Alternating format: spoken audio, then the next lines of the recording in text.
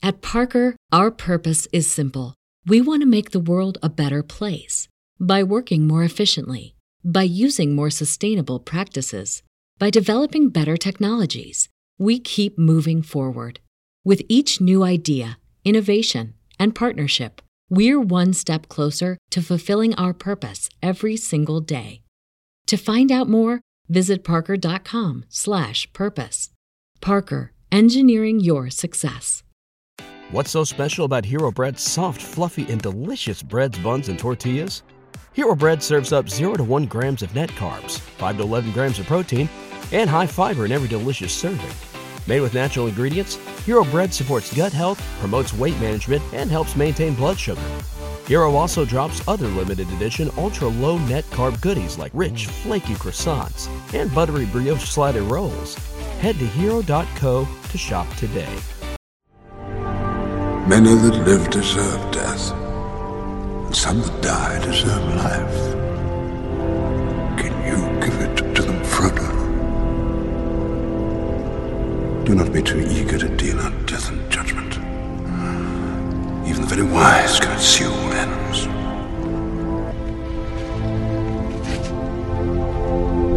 I wish the ring had never come to me. I wish none of this had happened. So do all who live to see such times, but that is not for them to decide. All we have to decide is what to do with the time that is given to us. There are other forces at work in this world, Frodo, besides the will of evil. Bilbo was meant to find the ring, in which case you also were meant to have it. And that is an encouraging thought.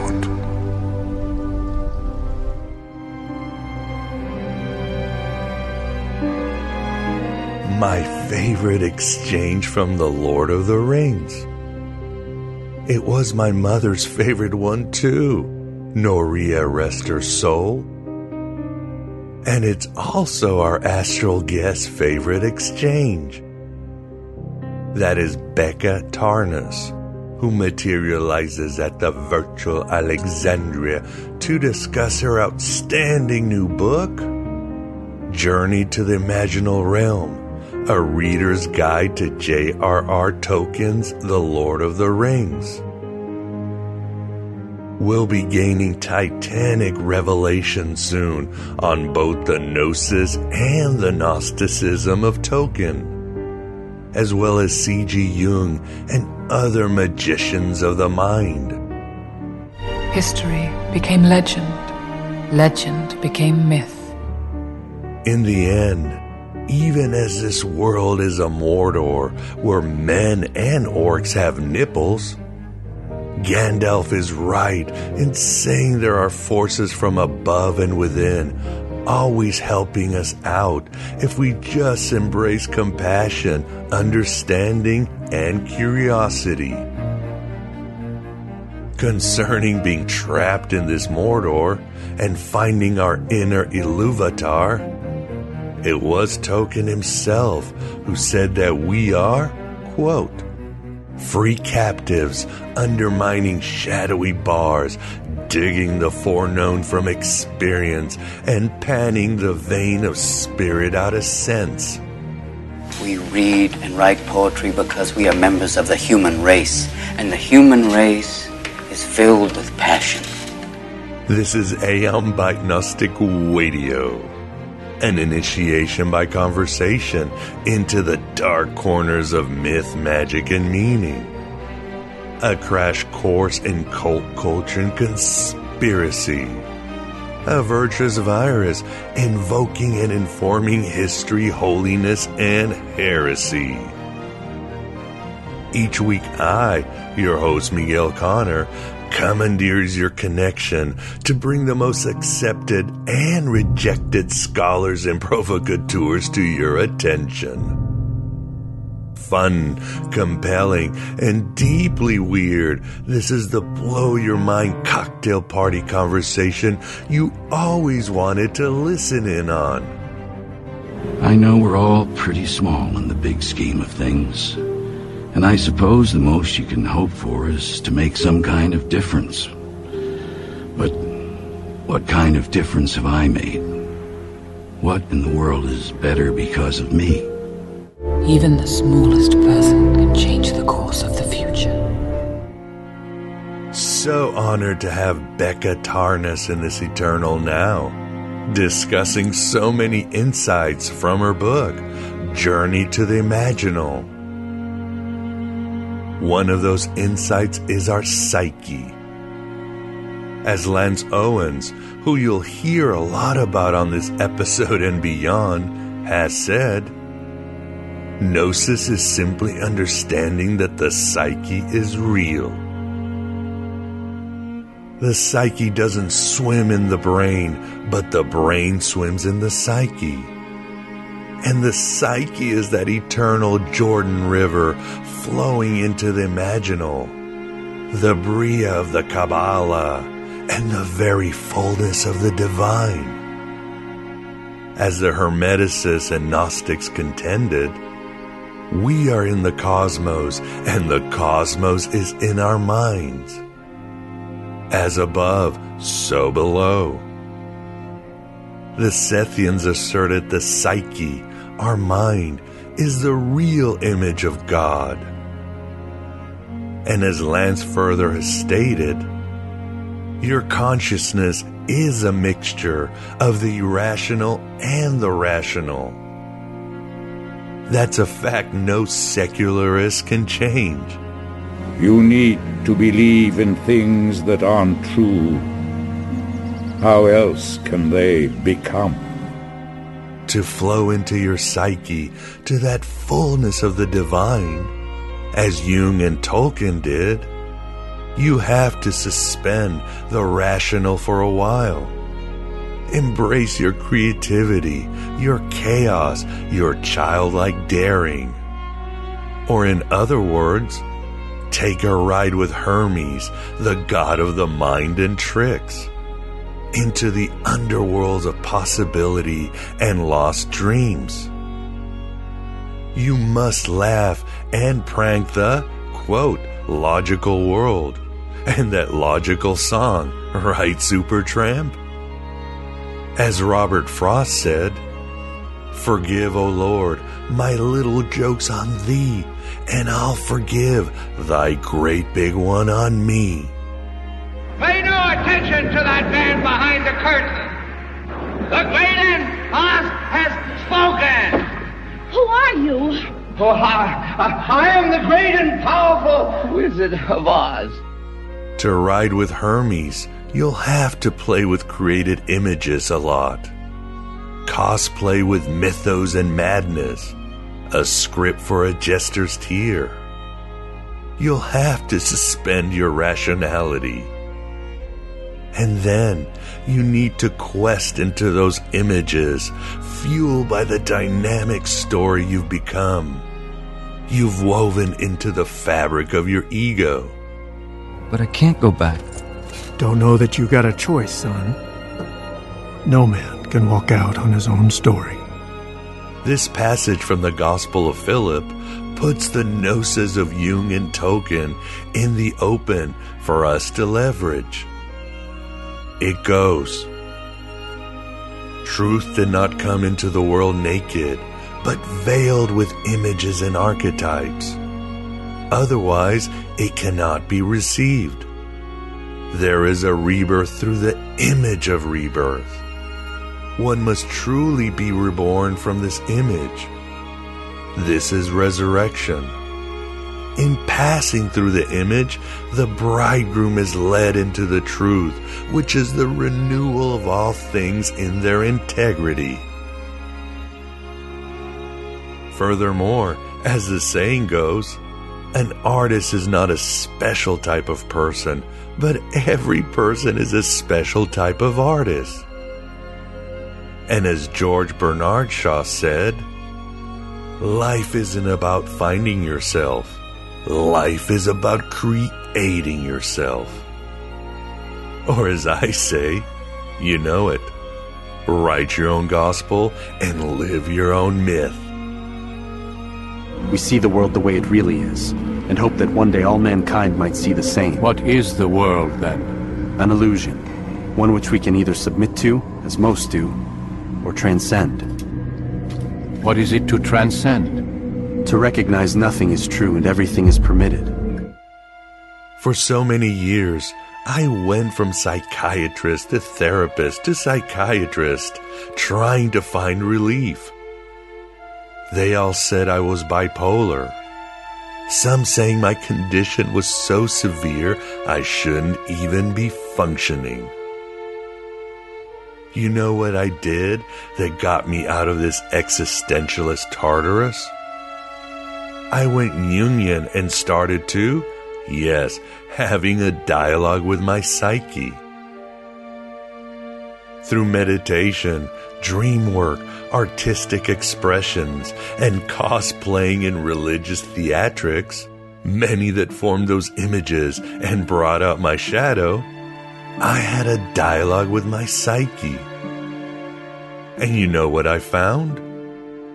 There was nothing wrong with me and nothing that needed to be cured. Do you know what crazy is? Crazy is majority rules. Yeah, All I had to do was listen to the shaman song from the collective unconscious, the imaginal, for coping skills and keys to alchemical transformation. Ways even to make my, quote, disease work for my benefit instead of my destruction. There is nothing wrong with me. Sure, I have terrible Mount Doom days when I want it all painted black. When I just want things to fucking end. Hell is empty, and all the devils are here. Just as I have periods when I feel as indestructible as a horny Balrog. It's better to burn out than to fade away. But the ups and downs are less intense and manageable. And in between, I nurture a cosmic serenity that makes me giggle like a hobbit. And Hermes laughs back at me because it's all so amazing. To say yes to one instant is to say yes to all of existence. So have a dialogue with your psyche. You are beautiful, and you are just fine when you enter the image and into the truth. Of course, there are those who need heavier treatment for a while. Those who have been severely broken by the Archons.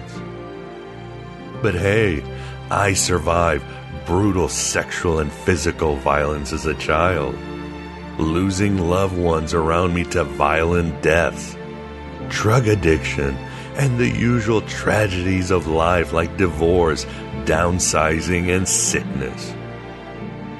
I just kept creating myself in gospel and in myth. Yes, these are bruises from fighting. Yes, I'm comfortable with that. I am enlightened. I'm not out of the Lothlorien woods, mind you. But I'm useful to the Aeons, and hopefully useful to you.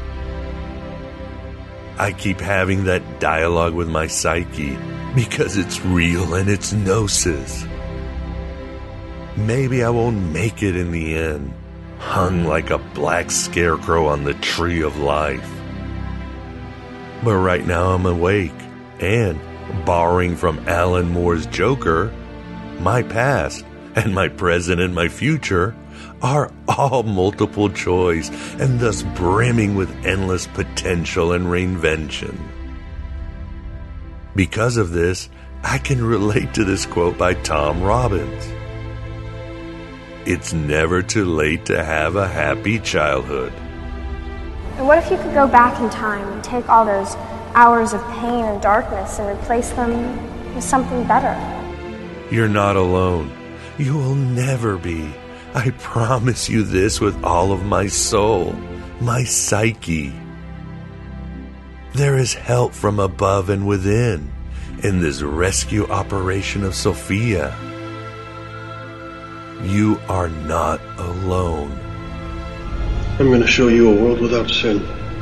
As a bonus for AB Prime members and patrons at Patreon, I will post my seminal interview with Lance Owens, where he also discusses the parallels of Jung and Tolkien, as well as their gnosis and a whole lot of Red Book. If you include Becca's second part, you'll be getting almost 2 hours of extra content to get you having a dialogue with your psyche. Let us ride with Hermes and create ourselves with unforgettable stories and a memorable interview with Becca Tarnas. I didn't think it would end this way. End? No, the journey doesn't end here. Death is just another path. One that we all must take. The grey rain curtain of this world rolls back, and all turns to silver glass. And then you see it. What? Gandalf? See what? White shores. And beyond. A far green country, and a swift sunrise.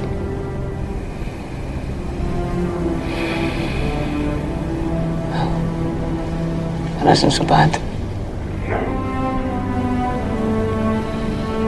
No, it isn't. This is the Aeon Byte interview, and with us we have the pleasure of being joined by Becca Tarnas to discuss her book, Journey to the Imaginal Realm, a reader's guide to J.R.R. Tolkien's The Lord of the Rings. How are you doing, Becca, and welcome to the show. I'm doing well. Thank you so much for having me. It's a pleasure and an honor to be here. Thank you. The pleasure and honor is all ours. As we were talking before, I'm very excited for this interview after all these years. As I'm repeating myself, there's nowhere I'd rather be than Middle Earth, and I'm sure we can talk about the reasons why it's still so powerful. But with us too, we've got Vance Sachi, the Moondog. How are you doing, Vance? Oh, I'm hanging in there for a lazy Sunday. I'm in the middle of California, not Middle Earth, but that's close enough, I guess. So is Becca too. How you guys surviving the fires and the blackouts? Yeah. How about you, Becca? We're in the coast, so it's not too much here. We're in Nevada City, so not at the coast, near the Yuba River. Definitely feels like Middle Earth here at times. Fortunately, we haven't been touched by the fires, but we have really been affected by the power outages. Oh boy, right. Like Mount Doom. Hopefully it won't get that way. Not quite that bad, but at the place where I live, we don't have water when the power goes out. So there is that wish for a little bit of water and a little bit of light, as Sam says. Oh, wow. Well, we'll definitely try to spread a lot of light with this interview, and we hope things get better over there in California. But let's start with you, Becca. Tell us about when you, in your life, first encountered Tolkien and Lord of the Rings and what it did to you. Well, when I was 9 years old, I was in a Waldorf school in San Francisco, and my grade school teacher read us The Hobbit. She read it out loud. And I think there was something actually important in that it was coming in this oral spoken manner, and that I got to hear the sounds of the names and the descriptions. I wasn't reading them. I was just absorbing it through my ears. And I was completely enchanted by the story and had this profound sense that I had experienced this before, that I'd been in Middle Earth before, Mirkwood, Rivendell, the Lonely Mountain. These names called something forward in me that felt more like remembrance than something that I was encountering for the first time, even though I was encountering it for the first time. And I was fascinated by that feeling. Of course, at 9 years old, I didn't have the language to describe it in that way. And I came home and I shared this with my mother, and she said, oh, wait till you read The Lord of the Rings. And I actually got an image right when she said that. I remember it very clearly. This image arose through my imagination of 3 overlapping rings. And behind it, there was a great tree, and there was a sunset in the distance. And I didn't think that much of it, but that was the image that I associated with the title, The Lord of the Rings, until I read it. And that was when I was 13 years old for the first time. And it completely overtook my imagination. I had never been swept so deeply into a story. And I had this profound experience of feeling like I was living my life as a teenager in California. And at the same time, overlaid over that life was Middle Earth, was the memory and feeling and the emotional experience of this profound story. And I just kept pursuing it further and started reading everything that I could get my hands on that Tolkien had written. I was a little bit in denial that Tolkien was an author, a person who had lived at a certain time in history, let alone the 20th century. I wanted to experience this more as received myth. And I delved into the languages as well, wanted to learn Elvish and the Tengwar script, and just totally absorbed myself in that world. And it's something that has stayed with me since. And I had the fortune of being able to, I guess you could say, mature that fascination or bring it to the next level when I started studying Tolkien's work in graduate school and in the context of the philosophy of imagination. Very cool, and I can relate. I mean, I was 7 when I first read The Hobbit, and I thought it was just an awesome story, but I think I was 12 when I read the entire Lord of the Rings, and like you, it was it was being swept away by something more real than real. And my parents used to tell me I used to talk in a very cogent but alien language at night, and other weird things after I read Lord of the Rings, and this seems to happen a lot. It's really touch so many people in so many ways, and your work really starts to go deep into why, into the power of it. But first, how did you come about to eventually writing Journey to the Imaginal Realm? What was the process that brought this book about? The process that brought it about was kind of first and foremost, it came out of a class, a course that I taught last fall, the autumn of 2018, for an online platform called Nura Learning, N-U-R-A Learning. And it was a course that was simply designed to guide the reader through Tolkien's Lord of the Rings. And it was a combination of pre-recorded lectures and live classes. So I wrote out all of those pre-recorded lectures. And as I was nearing the end of the course, I realized, my goodness, I've written hundreds of pages. And it was from that realization and actually sharing that publicly that the press, Revelore Press, reached out and said, would you like to turn it into a book? So that's the kind of simple story of how Journey to the Imaginal Realm came into book form. The deeper story is that this work comes out of my dissertation research. And I did my PhD at the California Institute of Integral Studies in San Francisco.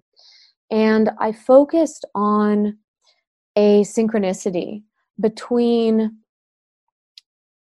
Carl Gustav Jung, the depth psychologist, his Red Book, and parallels between J.R.R. Tolkien's Red Book of Westmarch, which is the book that, in the context of The Lord of the Rings and Hobbit and Silmarillion, that all of those stories are written down in. And I noticed this parallel pretty much as soon as Jung's Red Book was published in 2009, just simply the parallel between the two names. And I had this intuition that, what if there's something more there? What if there is something in the content between Jung's Red Book and Tolkien's Red Book.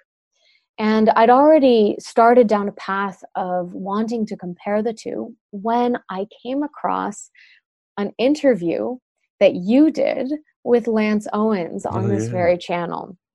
And in listening to that interview where he talked about Jung's Red Book and the timing between that and Tolkien's Book of Ishnis, which was a series of extraordinary drawings that Tolkien began in 1911, 1912. Jung began his Red Book period in 1913. This is all leading up to the beginning of the Great War, the First World War that broke out in 1914. And when Lance Owens spoke about that parallel in timing, and he also touched on the fact that they each had a Red Book, that they each used that name, I felt this spark awaken that, aha, there's something here. And I listened to everything I could that Lance Owens had put out on this subject and started exploring it further and realized very few people had been looking into these parallels.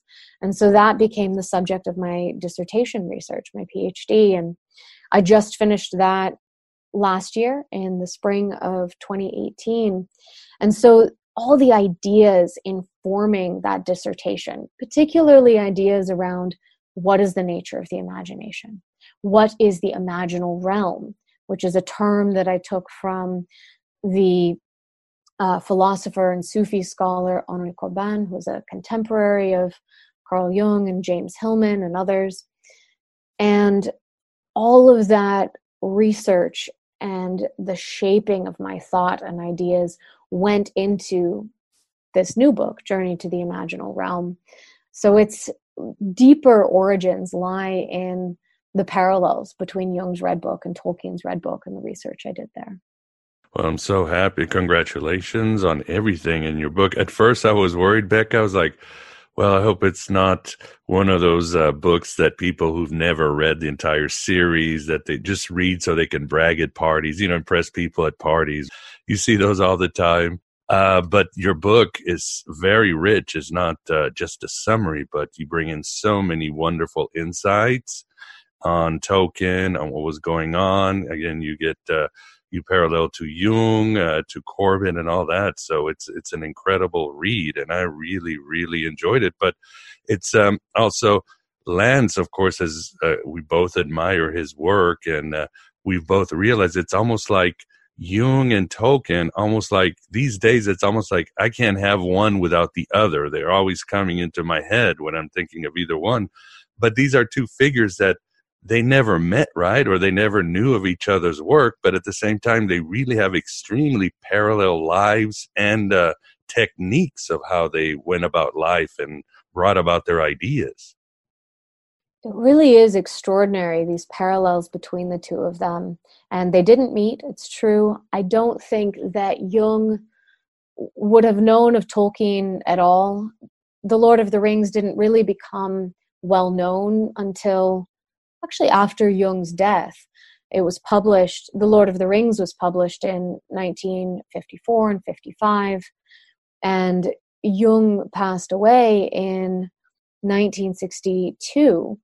And yet there are these just extraordinary connections between the two of them.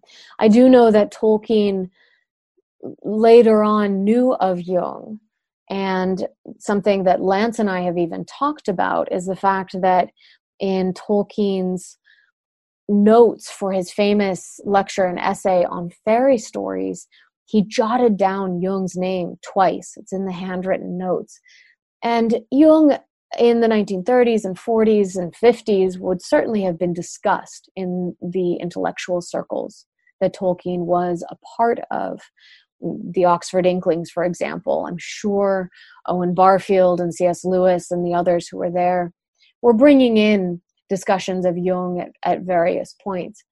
But from everything I've looked at, everything I've gleaned, I don't think that Jung was a primary influence, a direct external influence on Tolkien, especially in those early years when he was writing the stories that would come to make up the Silmarillion, for example, or The Hobbit. And I don't think really that they would have consciously shaped the writing of The Lord of the Rings. And so that speaks to something deeper. That speaks to something that Jung and Tolkien are pointing toward, whether we call it the collective unconscious or the realm of fairy. This is something that they are intuiting, experiencing, awakening to, that can't simply be chalked up to an external influence of ideas. It's something deeper than that. It's something, I think, that's more profound. Yes, they were both tapping into something, as you say, powerful.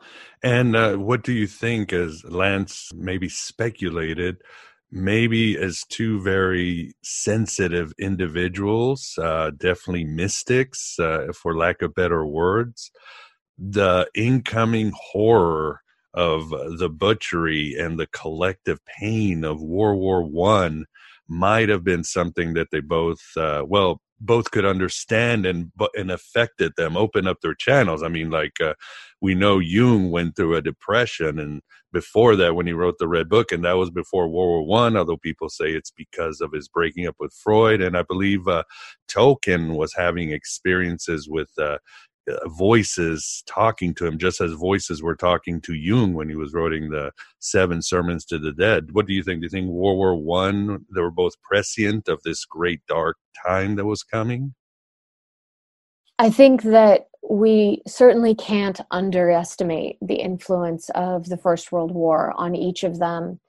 Not just, again, externally, but the zeitgeist, the archetypal atmosphere of that period in history, and that they were both deeply influenced by it. If we look at Jung, the way that the visions were coming through him, first his profound visionary experience that repeated twice of the Great Flood covering Europe, and the utter destruction that showed, and how he felt, perhaps he was going insane, perhaps he was going mad, or that he was breaking into a psychosis. And then the affirmation that Jung experienced when the war itself broke out, and this realization that what was unfolding for him internally in 1913 and throughout 1914 until the end of that summer when the war was declared, that his internal experience was mirroring something outward. And at the beginning of the Red Book, Jung's Red Book, he says that he asked for a sign that the spirit of the depths ruled the inner world and the outer world.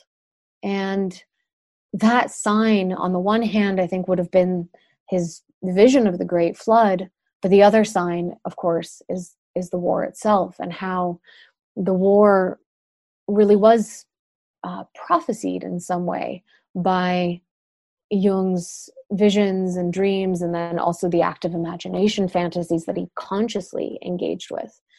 And in terms of Tolkien, he was, you could say, even more affected by the war because he fought in it. He was part of it. And as he says in the foreword to The Lord of the Rings isn't an allegory for the Second World War by any means. It is far more shaped and influenced by the First World War. And he acknowledges that all but one of his closest friends was dead by 1918, by the time the war ended. So the effect that would have on his psyche and internal experience is just extraordinary. But we also have to, with both of them, with both Jung and Tolkien, have to look to before the war broke out. Because with Tolkien, he begins these drawings that he records in what he called the Book of Ishness, this series of extraordinary symbolic, imaginal drawings that have no descriptions or explanations. They're simply titles, these profound titles like The Back of Beyond, or Silent, Enormous, and Immense, or Wickedness, or Eeriness.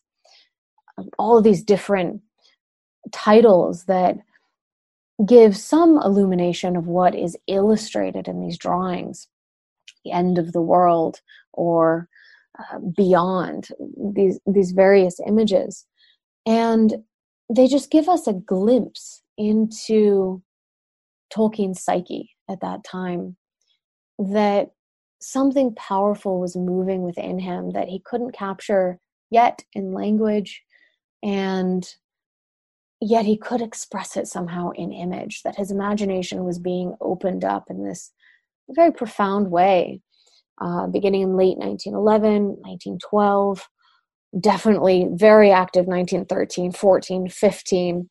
And he worked on the Book of Ishnis, adding illustrations to it all the way through 1928. And this parallels exactly the years that Jung was working on his Red Book, 1913 to 1930.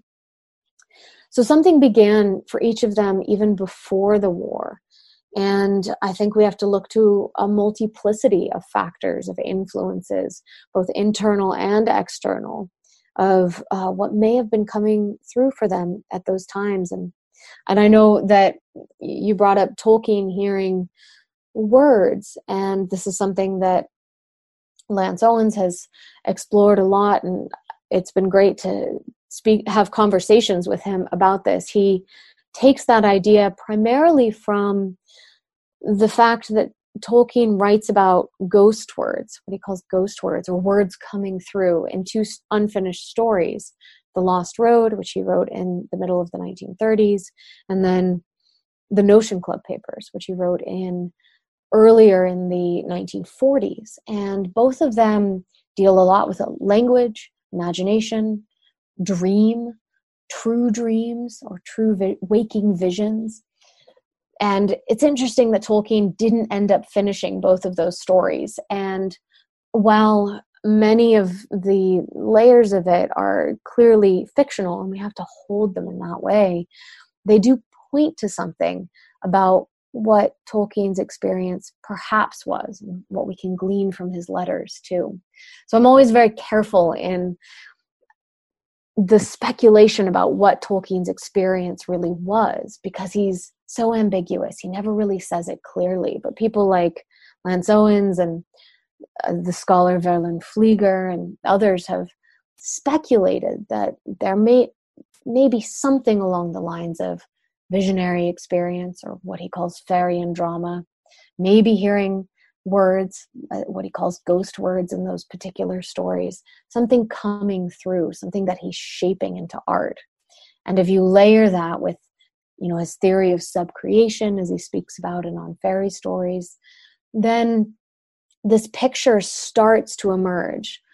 It's like we get a glimpse of something, to use a word that Tolkien loves, glimpse. Just get a glimpse of an other world. Well said, yes. And even before that, Becca, we can certainly see other situations that inform Tolkien or influence him, and you bring him up very well in your book, because you write Tolkien lost his father when he was young, and that seems to have likely translated into strong, comforting male characters in his books. And I'm thinking, well, yeah, I guess Gandalf is the ultimate daddy figure. So is Strider. So are others. So that makes sense. And how did his mother influence his writing?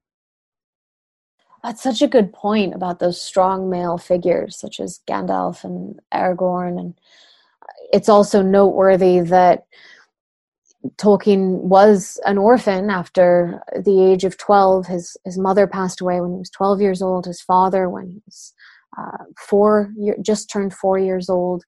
And so many of his heroes are orphans themselves, whether it's Frodo or Aragorn in The Lord of the Rings, or if we look into the Silmarillion, Turin Turambar and Beren and so many others. The figures who are the most prominent, their parents aren't there to guide them. And so there is this seeking after of another guide. And certainly his mother was probably one of the primary influences on his life. There's a wonderful book by Carol Zaleski and Philip Zaleski called The Fellowship, and it's a interwoven biography of the Inklings, of J.R.R. Tolkien, of C.S. Lewis, of Charles Williams, and Owen Barfield. And as they introduce Tolkien, they begin with his mother, the essential role that she played in his life and how much she taught him, what her capacities were. She taught him art and calligraphy, drawing and painting and penmanship, all of which he was extremely skilled at, especially penmanship. When we look at his handwriting or at the different scripts, such as the Tengwar or runes that he developed. She also introduced him to fairy story and myth, and she introduced him to languages. She taught him Latin and French and German when he was young and opened him up to the world of language, really encouraged that side of him. And Tolkien ended up learning, being able to speak 19 languages of this world. Wow. And he went on to invent another 14 of his own. And if you read some of his, really, if you read anything that he wrote, language is at the heart of it, whether it's any of the Middle-earth narratives. Language informs all of the names, as well as actual dialogue or poetry in Elvish languages or Dwarvish or Rohirric. But if you look at these unfinished stories that I mentioned, the Notion Club papers or the Lost Road, the discussion of language is so essential to that.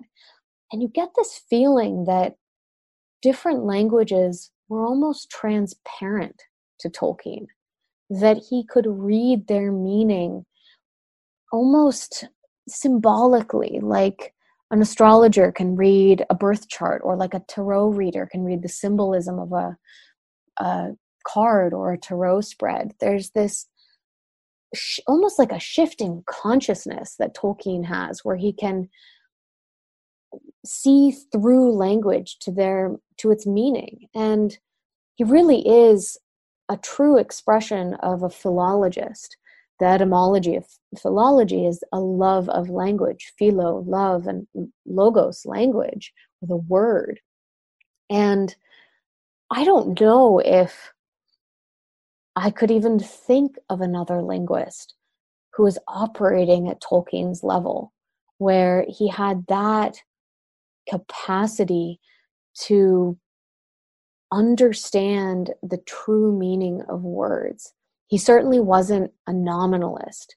Words for him carried their inherent meaning within them. And in that way, he actually is an expression of some of Owen Barfield's ideas that the word carries its meaning inherently, and that words emerge from primal reality itself. And that was something that Tolkien had access to in a way that I think modern and postmodern consciousness can't even really fully grasp. We can just intimate it when we see what Tolkien is capable of.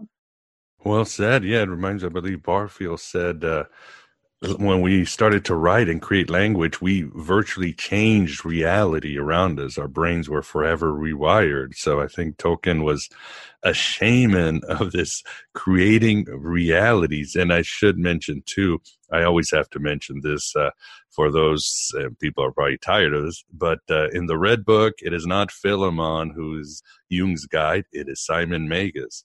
And I am very confident that one day we're going to find some lost letter of Tolkien, and we're going to find out that Simon Magus was guiding him too. But we all have our fantasies, Becca. But for Vance, do you have a question for Becca?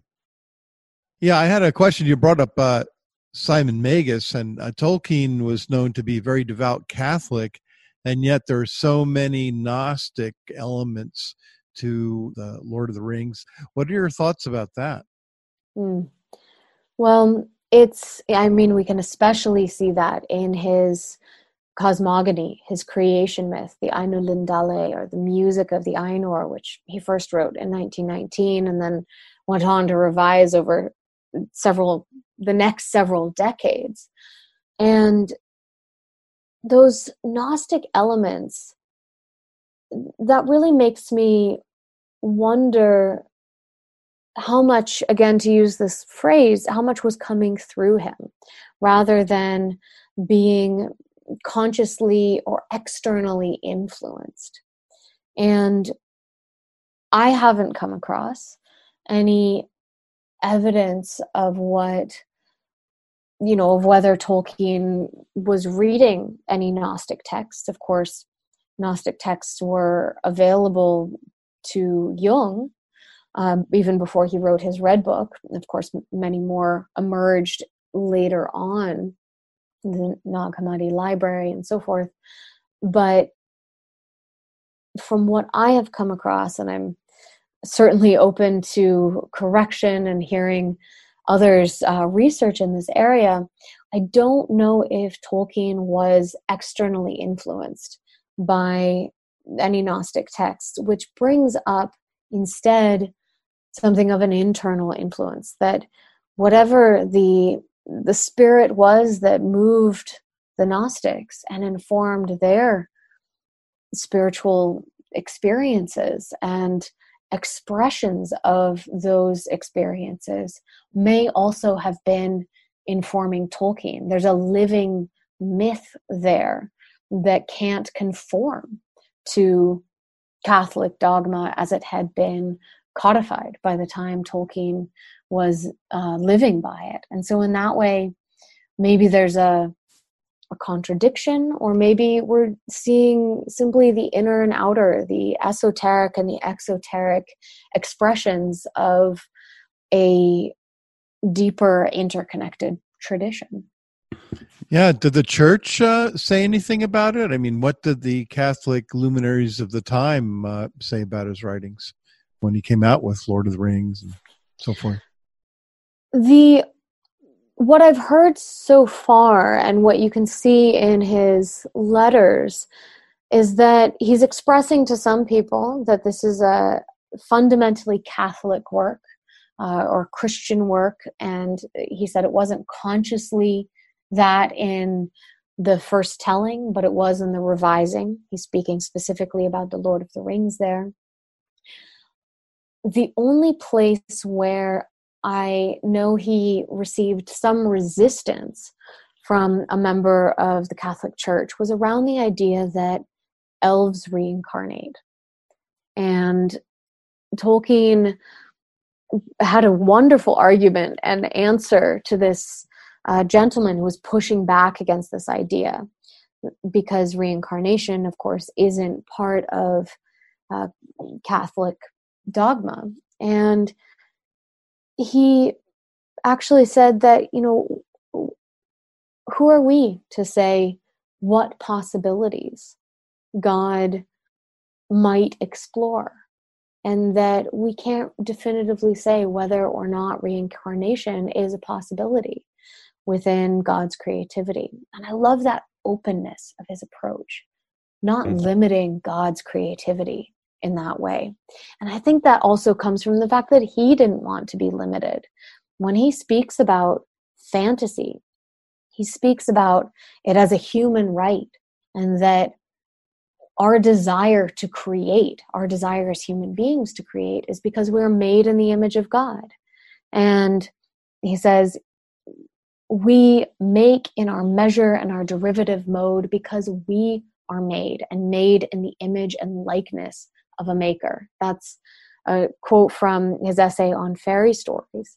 And so his inclination toward fantasy, toward subcreation, toward that kind of world building creativity, he saw as continuing God's creativity, that fantasy or secondary worlds are actually the efflorescence of the primary creation, that it's building further on that.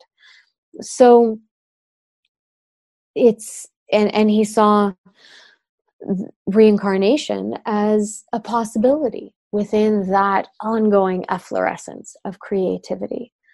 So I'm sure that there are some in the church hierarchies who might not agree with that, but from Tolkien's perspective, it wasn't out of alignment for him. It wasn't out of alignment with his own beliefs and his own relationship to Christianity and toward the Christian God.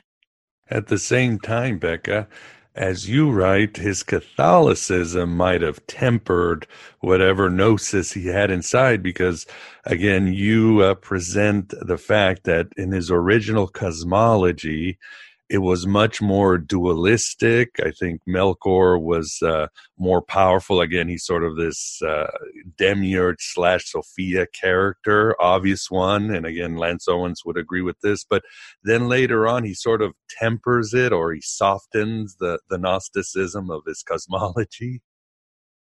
It's true. And I will say that my thinking on this has certainly been very much informed by Lance Owens, who's thought about this a great deal and done that textual comparison between the music of the Ainur as it's presented in the Book of Lost Tales, that original telling, and the later version, the Ainulindale, which is published in the Silmarillion, that was edited by Christopher Tolkien, published in 1977, so much later. And there are those differences, certainly, between them, where in the first version, Melkor, or as he's called in the first version, Melko, is impatient of the void, impatient of the darkness, wants to bring forth his own creativity, and that it's at odds with Ilúvatars, with the one God. And so they are a little more on par in that way. Whereas in the later version of the Ainulindale, it's that Melkor's thoughts, what brings the discord in the music, is actually his difference with his brethren, with the other Ainur. So it kind of gets brought down a level from the first version to the second version. And yet there is so much that's similar between those two versions. While it is somewhat softened from the first to the second version, the core images are there, and much of it extraordinarily isn't revised. So there's something in the music of the Ainur and that creation myth that Tolkien didn't want to let go of. And there are parallels as well between that creation myth and both tellings and other cosmogonies within the Christian tradition. I actually had a wonderful experience just last week co-presenting with one of my former professors, Jacob Sherman, who was my dissertation chair, and we presented on the cosmogony of Hildegard von Bingen, the 12th century German mystic. And she was an extraordinary visionary. She had these direct visions that she recorded in something very much like a red book as well, with illustrations that were done by the nuns in her abbey. She was an abbess, and the parallels between her creation myth that she directly channeled, and she spoke about how she channeled it, and Tolkien's cosmogony are extraordinary as well. In some ways, even more parallels between those two and Jung's 7 Sermons to the Dead and Tolkien's music of the Ainur.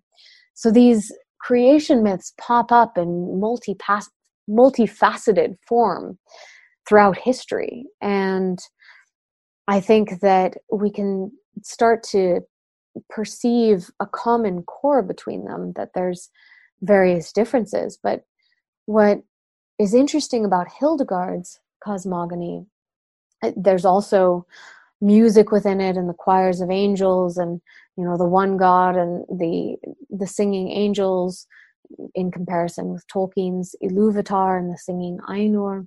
There's also the parallel with those two, that creation will be completed and healed by the joining in of that choir of humanity. So in Hildegard's telling, it's the 10th choir, and that is when humanity joins the singing of the angels in a kind of redemptive recreation. And likewise in Tolkien's creation myth, it's that the children of Iluvatar, elves and men, or elves and human beings, will sing in the final music, which will be an even greater song than the creation music.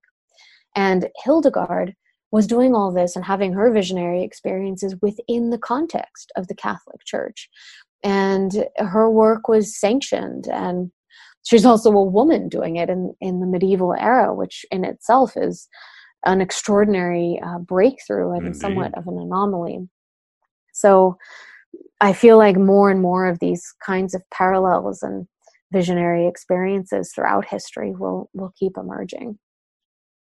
Nicely said. Yes, and beyond lands, you quote Carol Fry from her work, The Music About the Throne of Iluvatar. So she makes some very interesting Gnostic parallels. So it's all there for the audience. It's certainly more in Becca's book. But probably one thing we should address, Becca, is the concept of the imaginal. And I'm quoting you from your book, Journey to the Imaginal Realm. You say that the imaginal is a world that is discovered, or maybe it was Tolkien, but you do write that imagination, quote, connects us to the whole cosmos, linking matter, psyche, and spirit. I think it's a beautiful thing, but can we also say the imaginal is perhaps the collective unconscious, or what would you say? That's such a good question. Yeah, no, it's complicated. It is a complicated question, and I honestly cannot presume to have the answers. I love exploring these topics and discovering ever new vistas and finding what others have said on it. So really this is speculation and curiosity and interest and some experience as well. But I'll do my best to give a coherent answer. Awesome.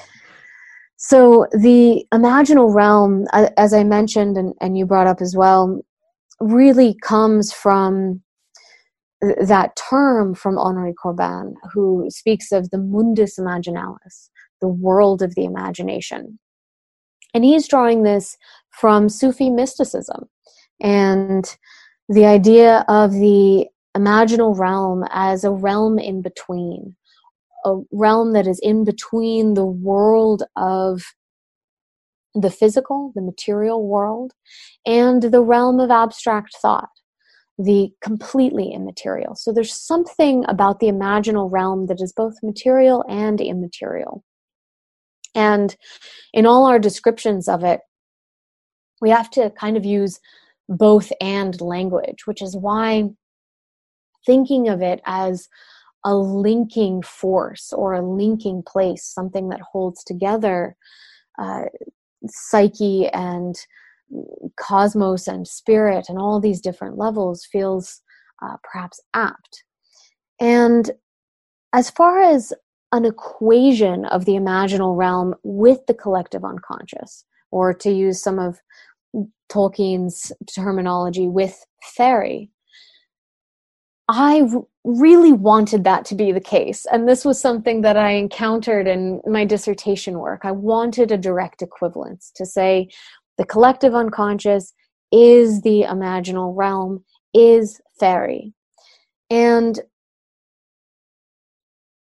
I was challenged on that. Thank goodness for the dissertation committee and the way they hold our idealism in check. And I was challenged on this idea by my external reader, Daniel Polikoff, who challenged me to bring a more nuanced picture. And first of all, to acknowledge that all of these ideas are being expressed by individuals, the collective unconscious, particularly by Jung, and of course those in the field of Jungian in-depth psychology, and the imaginal realm as articulated by Henri Corbin, or in a very different way by the archetypal psychologist James Hillman.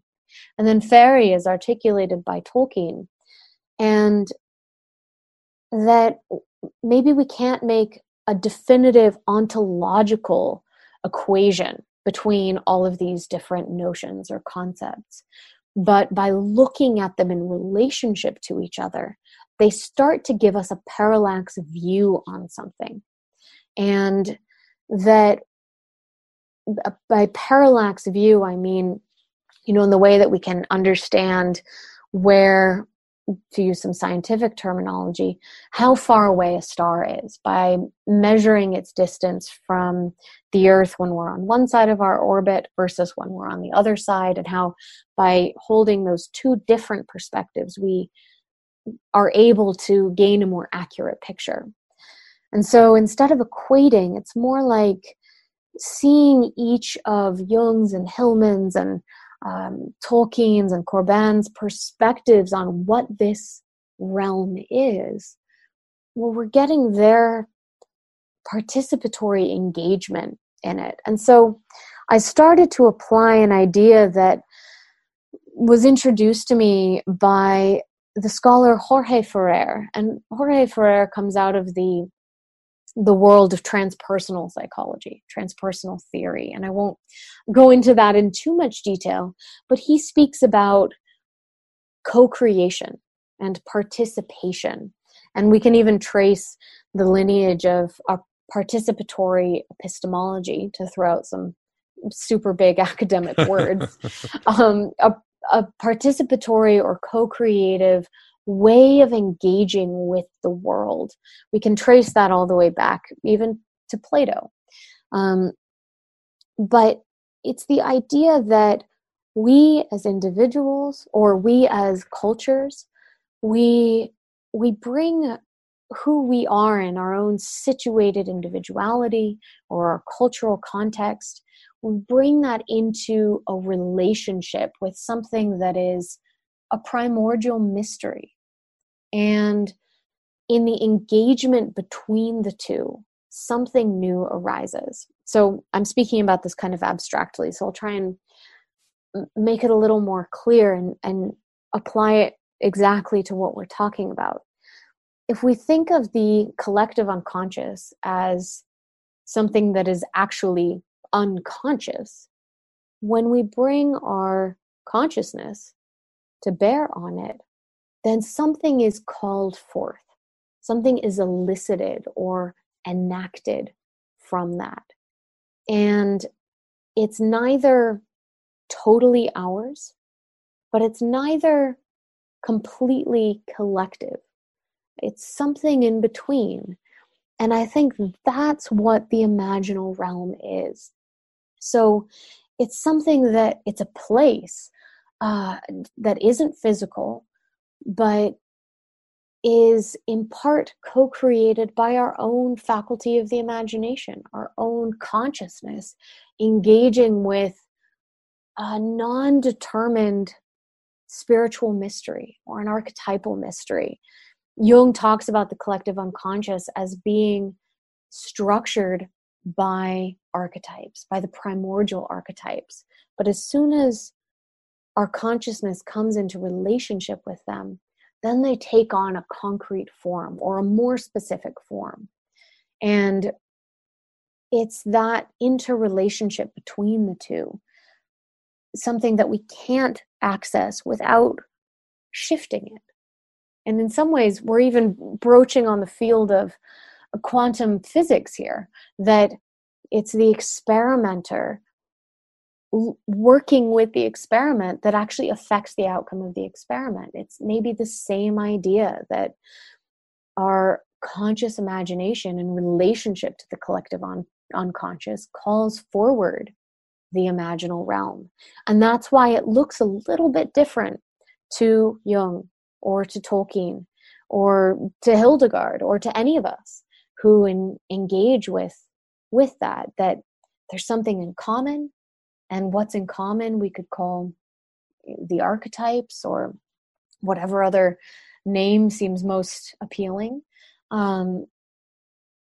That's what's in common, but there's also something in particular or specific that is shaped by our own relationship to it. And maybe a kind of concrete example of this could be that Philemon for Jung or Gandalf for Tolkien, we can see an archetypal core behind them. And we could call it the wise old man archetype, but maybe we could even see it as something broader than that, something like the Senex or Saturn, to use that more broad archetypal language.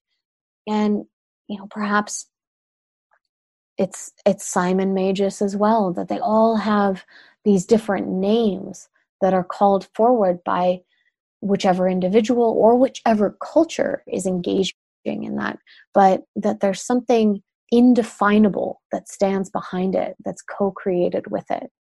And I think maybe one last point on this, something that's important about that co-creative or participatory perspective when we think of visionary experience, or we think of something like Jung's Red Book, is that it accounts for the biases that those individuals might bring to interpreting or understanding what they've seen in these visionary states. It accounts for some of the cultural context and shaping. And when we come across things that are inherently problematic, whether they're, misogynist or, gender essentialism or racist or these different things, that's not ascribed to the primary spiritual vision, but rather that's co-created or shaped by the individual's biases or prejudices or cultural context or their time in history.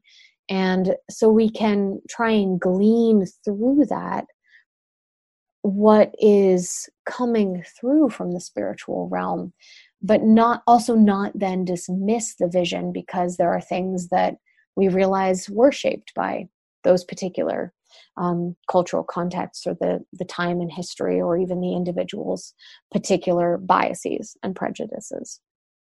That was really well said. Very innovative, and I like it a lot. Very useful. But I think for many people, to be useful, we want to learn how Tolkien tapped into the imaginal realm. I mean, Jung obviously taught about the active imagination. You can look at the Gnostics, Neoplatonists, other artists. They left their rituals and so forth. But what about Tolkien, Becca? What did he do did he have anything close to the active imagination, a process or a way to get his mind into an altered state? I wish he had been so clear. Lift a BuzzFeed article, top 10 things I do in the morning. Yeah, my creative process. I wish he had done that, but it does make it so much more exciting to try and glean what was happening for him. And we can glean that from his letters, from his stories, and from the way that, from these hints that he did leave behind, even from these drawings in the Book of Ishnis. And there are a few key things that he said where he spoke of not inventing. He said, I've ceased to invent, and I wait till the story simply writes itself. Or he had this feeling that the story was already there somewhere, that he just had to uncover it, that he just had to discover it. And the place where I think we have the best opportunity of understanding what his creative process was like is by going to his essay on fairy stories, and particularly the section called Fantasy. And I have reread this section countless times, and every single time I do, I think, did I get it right? Am I interpreting this correctly? Is that really what he meant? And because it's so hard to glean what he really meant, I do want to respect the fact he didn't totally want to reveal it, because something that precious, to use an important word for him, should be protected and should be respected. So again, I'm speculating a little bit here from everything I've been able to read and come across, but in that section, he describes subcreation. And this is a neologism. It's his own word, invention, subcreation. And he describes a two-step process where there is imagination, or the arising of images from the imagination, the image-making faculty, as he calls it. But there needs to be something else, and he calls this art. And I really see that as the emergence of images through the imagination, and then the conscious shaping of it by the skilled human artist or author. So my sense, and then the result of that, the subcreative art, is what Tolkien calls fantasy. And he's got countless definitions for the word fantasy. The one that I think is most both clear and ambiguous in true Tolkienian fashion is that fantasy is the making or glimpsing of other worlds. Right there in that sentence, you get the ambiguity he's holding. It's the making or glimpsing of other worlds.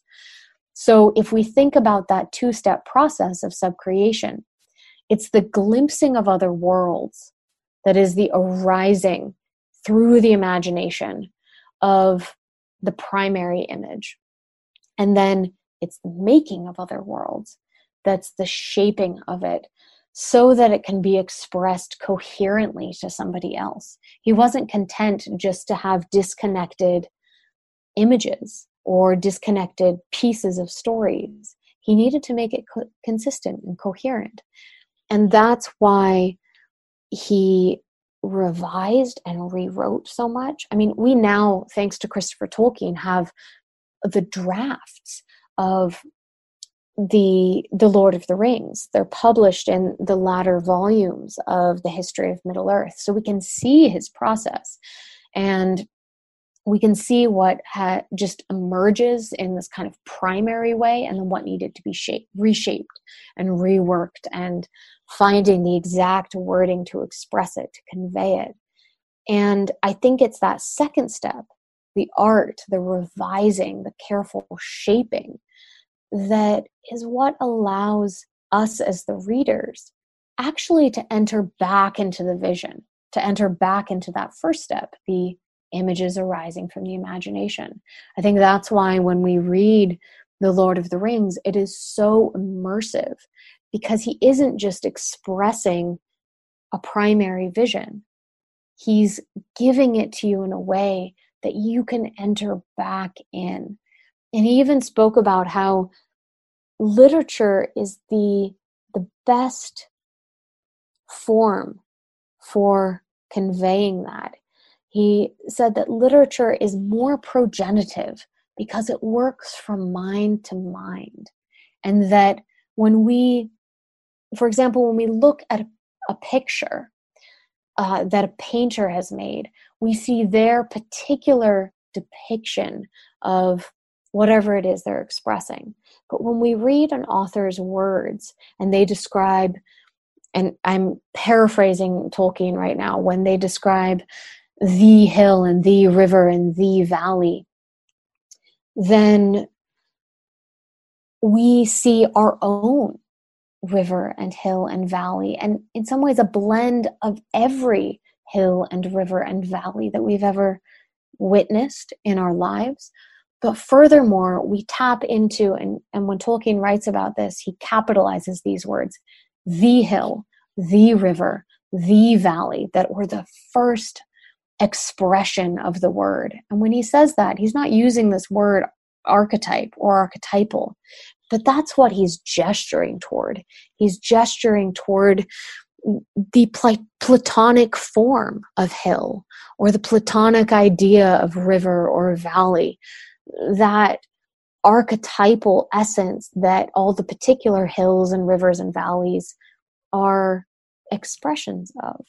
So for Tolkien, literature is able to convey that archetypal. And here again, I think we can kind of look at the literature as the art that expresses it, and as the archetypal as that primary imaginal form. Again, looking at that two-step process of subcreation. He also speaks very rarely, I definitely wish he'd talked about this more, this idea of fairy and drama. And he speaks about it in that same essay on fairy stories, and he speaks about it as well in his unfinished tale, The Notion Club Papers. He also calls it elvish drama or elven drama. And elven drama is something that it's the experience of being in a vision or a world that some other mind is weaving. And the closest we can really come to understanding that is something along the lines of visionary experience, that fully immersive kind of experience of having images arise and believing utterly that they are true. And he ascribes this idea of fairy and drama as perhaps this is the art form of the elves. The elves create fairy and drama. And if we mortal human beings witness a fairy and drama, we believe we are in some other world. This is the highest achievement of fantasy, according to Tolkien. It's true enchantment. It's beyond a suspension of disbelief. It's actual belief of being in a secondary world. And while he never definitively says, I've experienced this, I've had these visionary experiences, people like Verlyn Flieger or Lance Owens certainly take it as evidence that he probably did.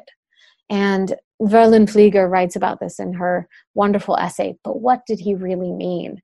She is so good at probing into that ambiguity that Tolkien expresses. And it seems also that maybe that's what the Ishnesses, those drawings, are pointing toward, that he is giving visual form to some kind of experience of crossing a threshold.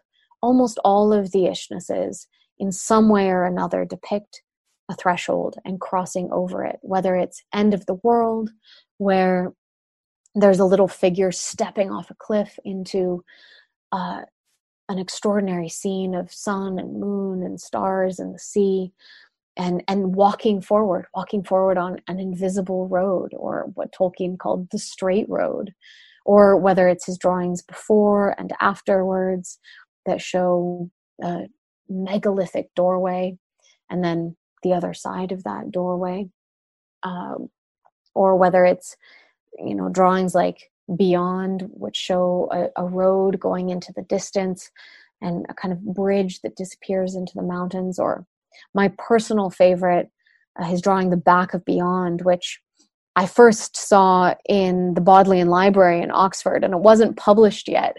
So I wasn't allowed to talk about it when I was first researching it, but it's now finally been published just last year in the book Tolkien, Maker of Middle-earth. So if anyone gets that book, it's on page 41. And The Back of Beyond shows this little figure peering out of a window. And behind that window is a landscape with a road. You see that this figure's walked along it. And he's peering out. We don't know what he's looking at. We can just imagine what he might be looking at. And I think it's significant that Tolkien did these drawings in 1912, just before he started writing the first poems of Middle-earth, and a few years before writing the first stories of Middle-earth. And he does these two drawings, End of the World, which show that figure stepping off a cliff, which Lance has done such wonderful analysis of. And then right on the back of that drawing is the back of Beyond. And it almost looks like the same little figure. He's got a kind of funny nose and he's peering out of this window. And what is he looking at? And this is completely my projection, but what I love to imagine that he might be looking at is that he's come to a doorway at the edge of the world or the end of the world. And perhaps he's gazing out at the vast cosmos of the starry night or some other realm that all he has to do is take that risk and step out of that doorway.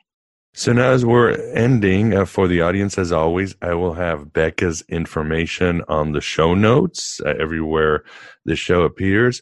But is there anything you want to mention to the audience about your website or courses or anything like that, Becca, you want to share? Sure. Well, everything pretty much that I do is available on my website. It's beccatarnas.com, pretty easy to find. And I actually have another publication that's coming out this month. I'm the co-editor of a journal. It's called Archi, the Journal of Archetypal Cosmology. And the 7th issue I'm the editor of, and I'm bringing that out. So for those who are interested in the archetypal perspective and astrology, that's something new that's coming out as well. So it's kind of fun to have 2 books out within a month of each other, the Journey to the Imaginal Realm and that one. And I'll be having a few courses happening next spring, that will be mentioned on my website. So I won't go into too much detail there. One of them is called Music of the Spheres, and is talking about music and archetypal astrology. So that's a little taste of some of the things that I will be up to. Wonderful. And again, I highly recommend Journey to the Imaginal Realm. It's, it's useful for anybody and for any seeker out there. But we have come at the end. First, I'd like to say thanks, Vance, for keeping us company on this journey to Mount Doom. Oh, it was a wonderful experience, and I enjoyed hearing about Tolkien and his amazing powers of traversing the imaginal. Yes, Becca, thank you very much for coming on Aeon Byte Gnostic Radio. And again, really enjoyed your book, and good luck with everything. Thank you so much. It was such a pleasure to speak with you, with both of you.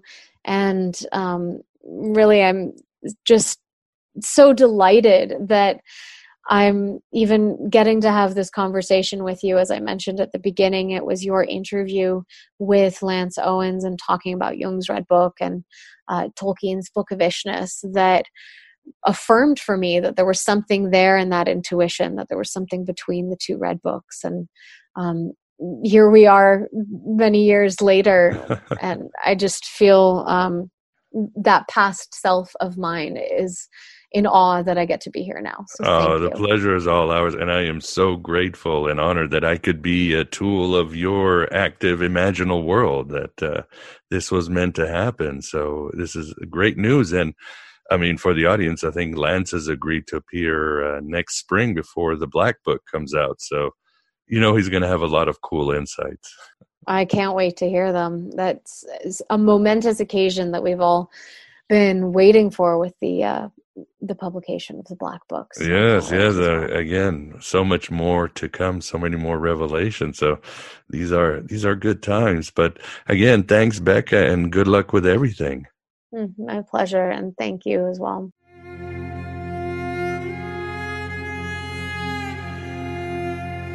And there you have it, my beloved Truth Seekers. The first part of our interview with Becca Tarnas. Yes, even after all these years, there's no place I'd rather be than Middle-earth. I hope you're having a better dialogue with your own psyche now. In our second part, we continue the great quest of finding out how Tolkien found inspiration to write his, quote, fiction, his very creative process and rituals. Becca continues to provide amazing insights. I ask her whether Token himself might have been bipolar, and Becca's answer is startling. Of course, Becca provides many lessons of the Lord of the Rings that we can use today. As the Archons continue to murder the planet and our individuality, we break down many of the symbols and themes in the Lord of the Rings. From the Ring of Power to Sauron to the Elves to much more. And what are some of the central esoteric themes in Lord of the Rings and Tolkien's other books? And mucho, mucho más. As mentioned in the intro, I will post my seminal interview with Lance Owens, where he also discusses the parallels of Jung and Tolkien, as well as their Gnosis and a whole lot of Red Book. If you include Becca's second part, you'll be getting almost 2 hours of extra content. So please become an AB Prime member or patron at Patreon. If you find this content valuable, please help us keep growing this Red Pill cafeteria. I am 100% audience supported, and thus will never sell out as I grant you the wisdom of the Gnostics you won't find anywhere else. A mere $5.99 a lunar cycle, or really whatever you want to pledge a month on Patreon. This is where you finally throw the ring of the Demiurge into the lava of your rising individuality. Please go to thegodabovegod.com for how to get this and all other full shows, as well as other wonderful bonuses. If you just want to support with shekels via PayPal or the US mail, head on to my homepage as well, or just message me. And as I always say, if you've got holes in your pockets due to the monkey shines of Uruk-hai, let me know, and I'll send you any show on the Aragon House. Let's continue together in our Middle Earths to the wonder that is the imaginal. Thanks for being here. Thanks for being yourself, your true self. Hello and goodbye as always.